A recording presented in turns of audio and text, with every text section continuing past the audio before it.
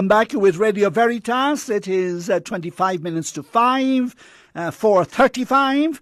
And thank you for your company and for being with us. We've been speaking about the trials sometimes of teaching catechism, of being a catechism teacher.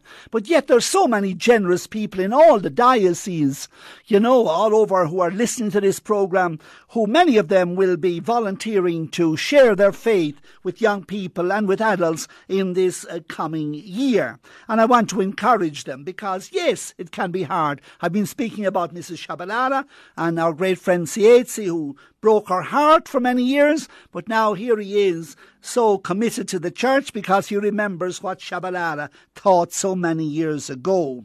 Now, every catechism teacher, I'm sure, in schools have stories regarding, their experience of teaching, especially of teaching catechism, because there's often criticism. There's a lot of trials in teaching catechism. What makes it difficult too, our parents are not interested, and there's no sign of faith or prayer or religion in the home. That makes it very difficult because children see it as some sort of a, extrovert or sort of extrinsic experience to be dealing with religion when it doesn't touch their lives and they're not seeing it lived at home. So parents not interested, that's one of the difficulties you have. Of course, you're dealing with distracted children who prefer looking at their cell phones and, getting involved in all sorts of social media and games and so many other alternatives that they have today, TV programs and so on. Again, sometimes priests do not adequately support the situation, like First Communion is in the end of October and SIPO has not come to class most of the year, and so they hear that there is First Communion at the end of October and his father and mother are down insisting that SIPO must receive Holy Communion even though he hasn't attended any classes, and sometimes priests are persuaded to allow SIPO instead of postponing him, telling him wait until he properly attends and understands what he is doing. Again, also catechists find that often it is they themselves, in order to train for this task by attending seminars, calling meetings, going to workshops, retreats, that they have to use their own money. They should be supported really by the parishes.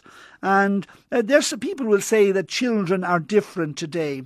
Well, I say, look, there is a lot of criticism. You are exposing yourself when you are a catechism teacher, but I do say have courage.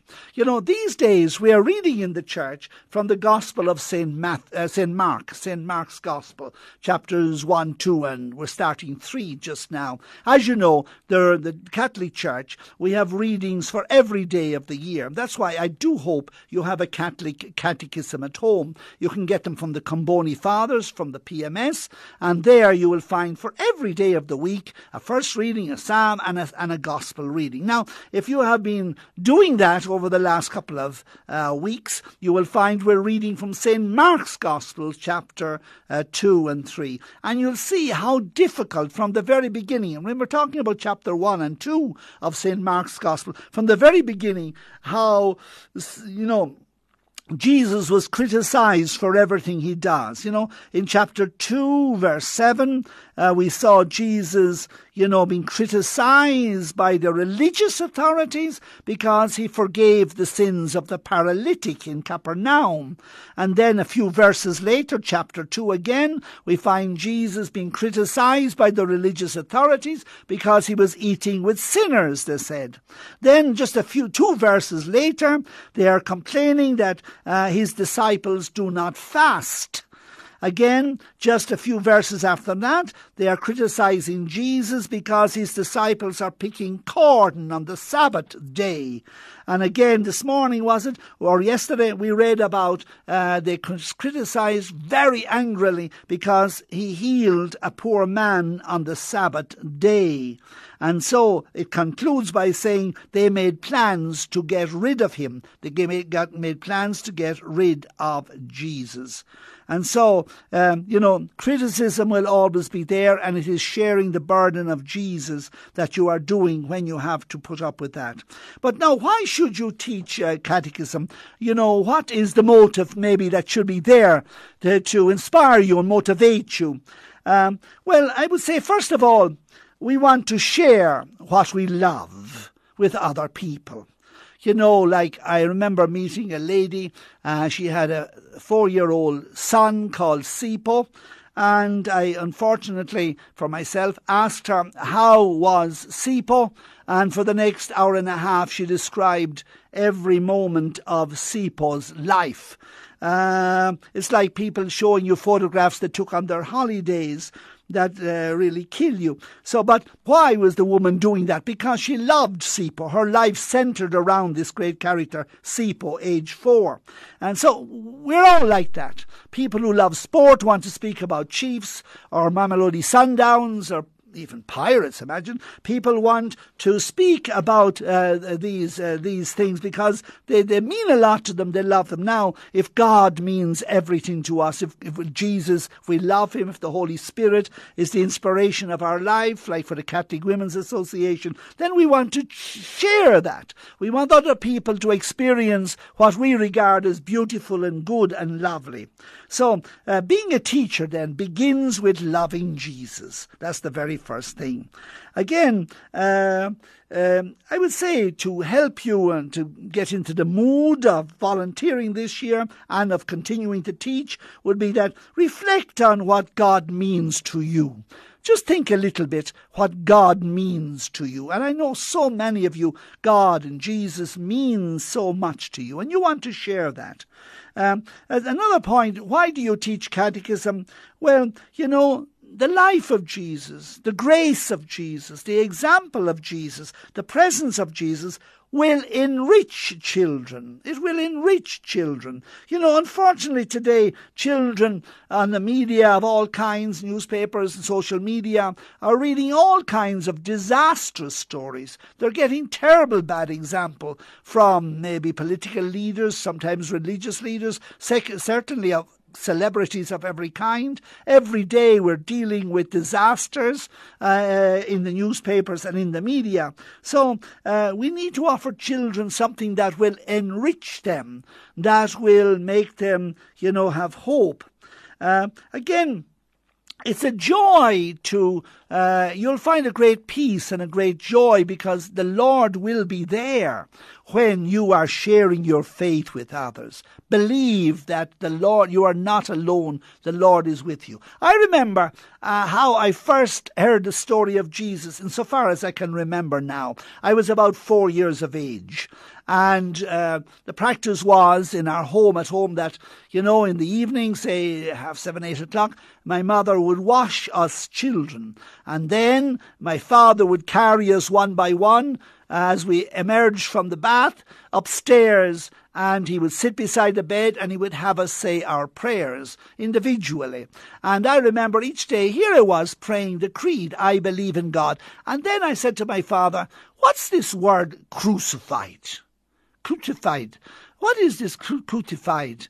And I remember my father telling me then about this good man Jesus, how bad people hated him because he was so good. So I remember the joy of my father sharing that, insofar as the first time I could remember that.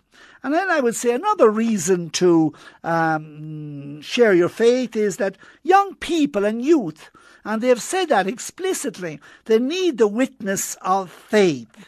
You know, they need the witness of faith. You know, when I go to jail now, you speak to so many fellows there, poor fellows who have got into crime and so on. Again and again the same story. No one told us this. No one was interested in us. No one shared what is good, what is bad with us. And so for these reasons, and I would just end by what the Holy Father says. By the way, if you want to buy a book this year that will be of great assistance to you in your catechism, it is the book called The Joy of the Gospel. I would say that you can get it from, I hope your parish priest will be able to help you, or you can get it at the Pauline Sisters here in Kensington. The Joy of the Gospel. It's by Pope Francis himself, so it's easy. The book by Pope Francis, The Joy of the Gospel. Do get that book. And I'm just reading here, about what the Pope says. He's talking about that. If we love Jesus, we want to share him.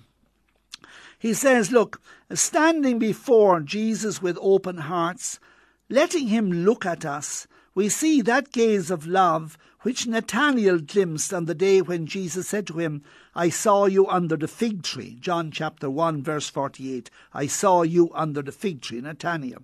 How good, the Pope says, how good it is to stand before a crucifix or on our knees before the Blessed Sacrament and simply to be in his presence. How much good it does us when he once more touches our lives and impels us to share his new life. So that's the Pope himself inviting us.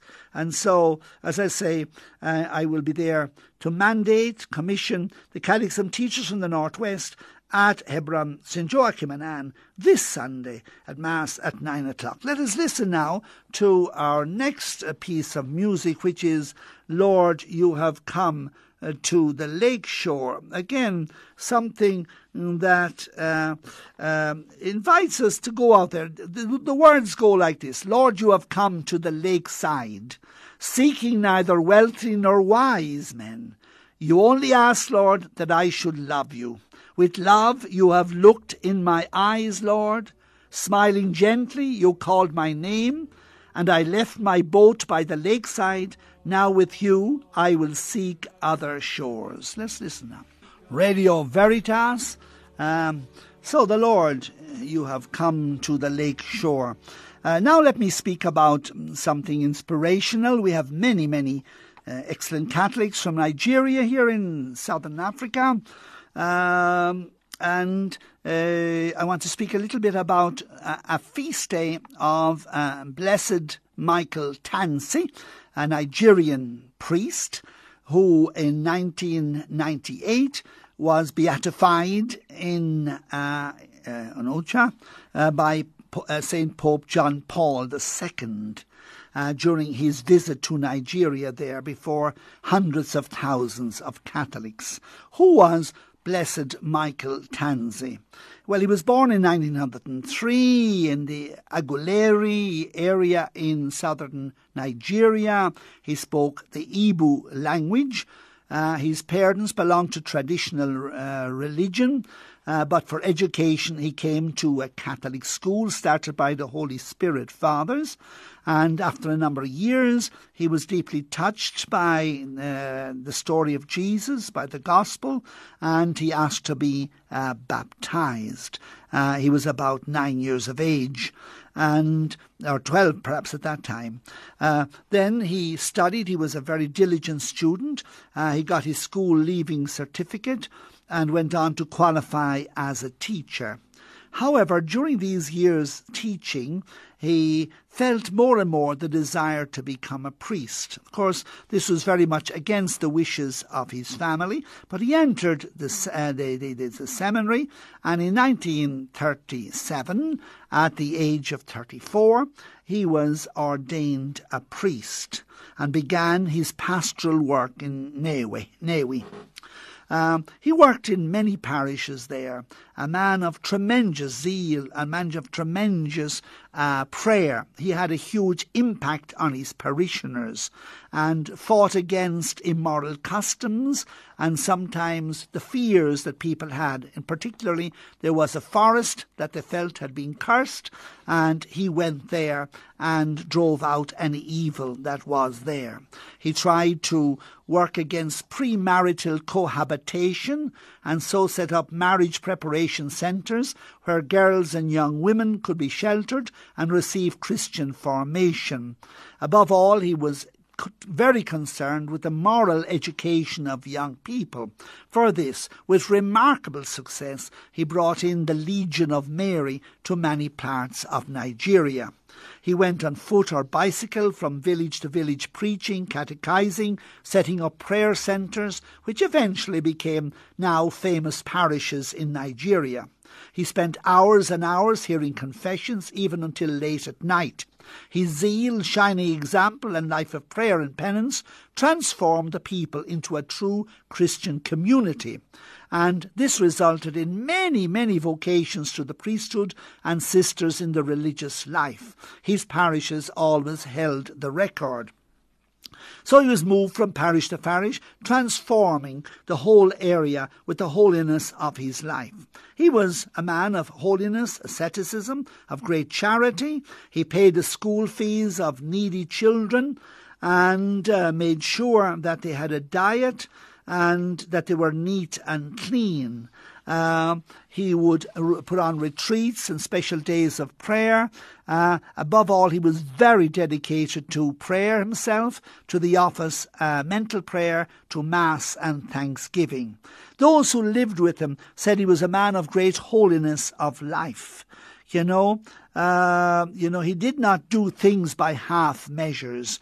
He had holiness of life with great humility, obedience, and prayer. And prayer. The priest who lived with him. Among those who became priests under his influence is the man who is now in the Vatican, Cardinal Francis Arinze, who was the president of the Pontifical Council for Interreligious Dialogue. And Cardinal Arinze remembers the priest who attached him to the church. He says Father Tansi loved the church. He never criticised the Pope or the Bishop. He ran the parish in such a model way that the bishop used to say to his priests, "Go and spend time with Father Tansi and see the wonders that he is doing." Again, he emphasised the importance of the family and having morning and evening prayers and encouraging people to come to daily Mass. He was therefore a man who set up training centres where girls who were to get married were taught Christian doctrine, Catholic doctrine, homekeeping, Christian family traditions, sewing, knitting, and so on. And he above all insisted on the men respecting their wives and to treat them with equality. Now, during these years after 1950, something that had been with him for a long time, Blessed Michael Tansi of Nigeria, diocesan priest, continually felt the need for a more prayer. He wanted to dedicate his whole life to prayer, that is, to contemplation. And one day when the bishop was talking to the priest, he said, "I wish I had a priest who would become a Cistercian, that is, a priest dedicated to a contemplative life, not a life in a parish, but a life in a monastery, in a convent, dedicated to prayer, driving out evil spirits, healing people, sitting at the feet of Jesus, meditating upon the Word, sharing in the Eucharist, and being available for all who come to them for counselling." And so, hearing this invitation of the bishop, Father Tansi felt, "This is what I have felt for a long time." He went with his parishioners on a pilgrimage to Rome in 1950 and then left to join a Cistercian Trappist monastery in England, in Leicester. Then he was finally, in 1956, he was finally professed there. And for the next 7 years, he lived a hidden life of prayer and work, humility and obedience, following the Cistercian rule of life, prayer and work. And after 13 years of experience as a Trappist, he was now waiting to start a monastery in Nigeria. However, his superior said, "No, we would prefer to go to Cameroon because there is war in Nigeria." This was a terrible blow to Father Tansi. But he stayed in England in the monastery. A few years later, because of an aneurysm, he got very ill and died suddenly in January 1964. He was buried in England, but when he was about to be beatified, his body was taken up and brought back to Nigeria and buried at Onitsha, where he had been ordained 51 years before.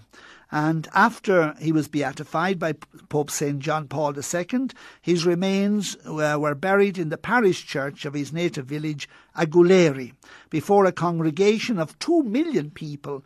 The Pope, on the 22nd of March 1998, beatified Michael Cyprian Tansi. So here's an inspiration, and whose feast day is one of these days in January. Let him inspire us. Let us listen now to the next piece of music.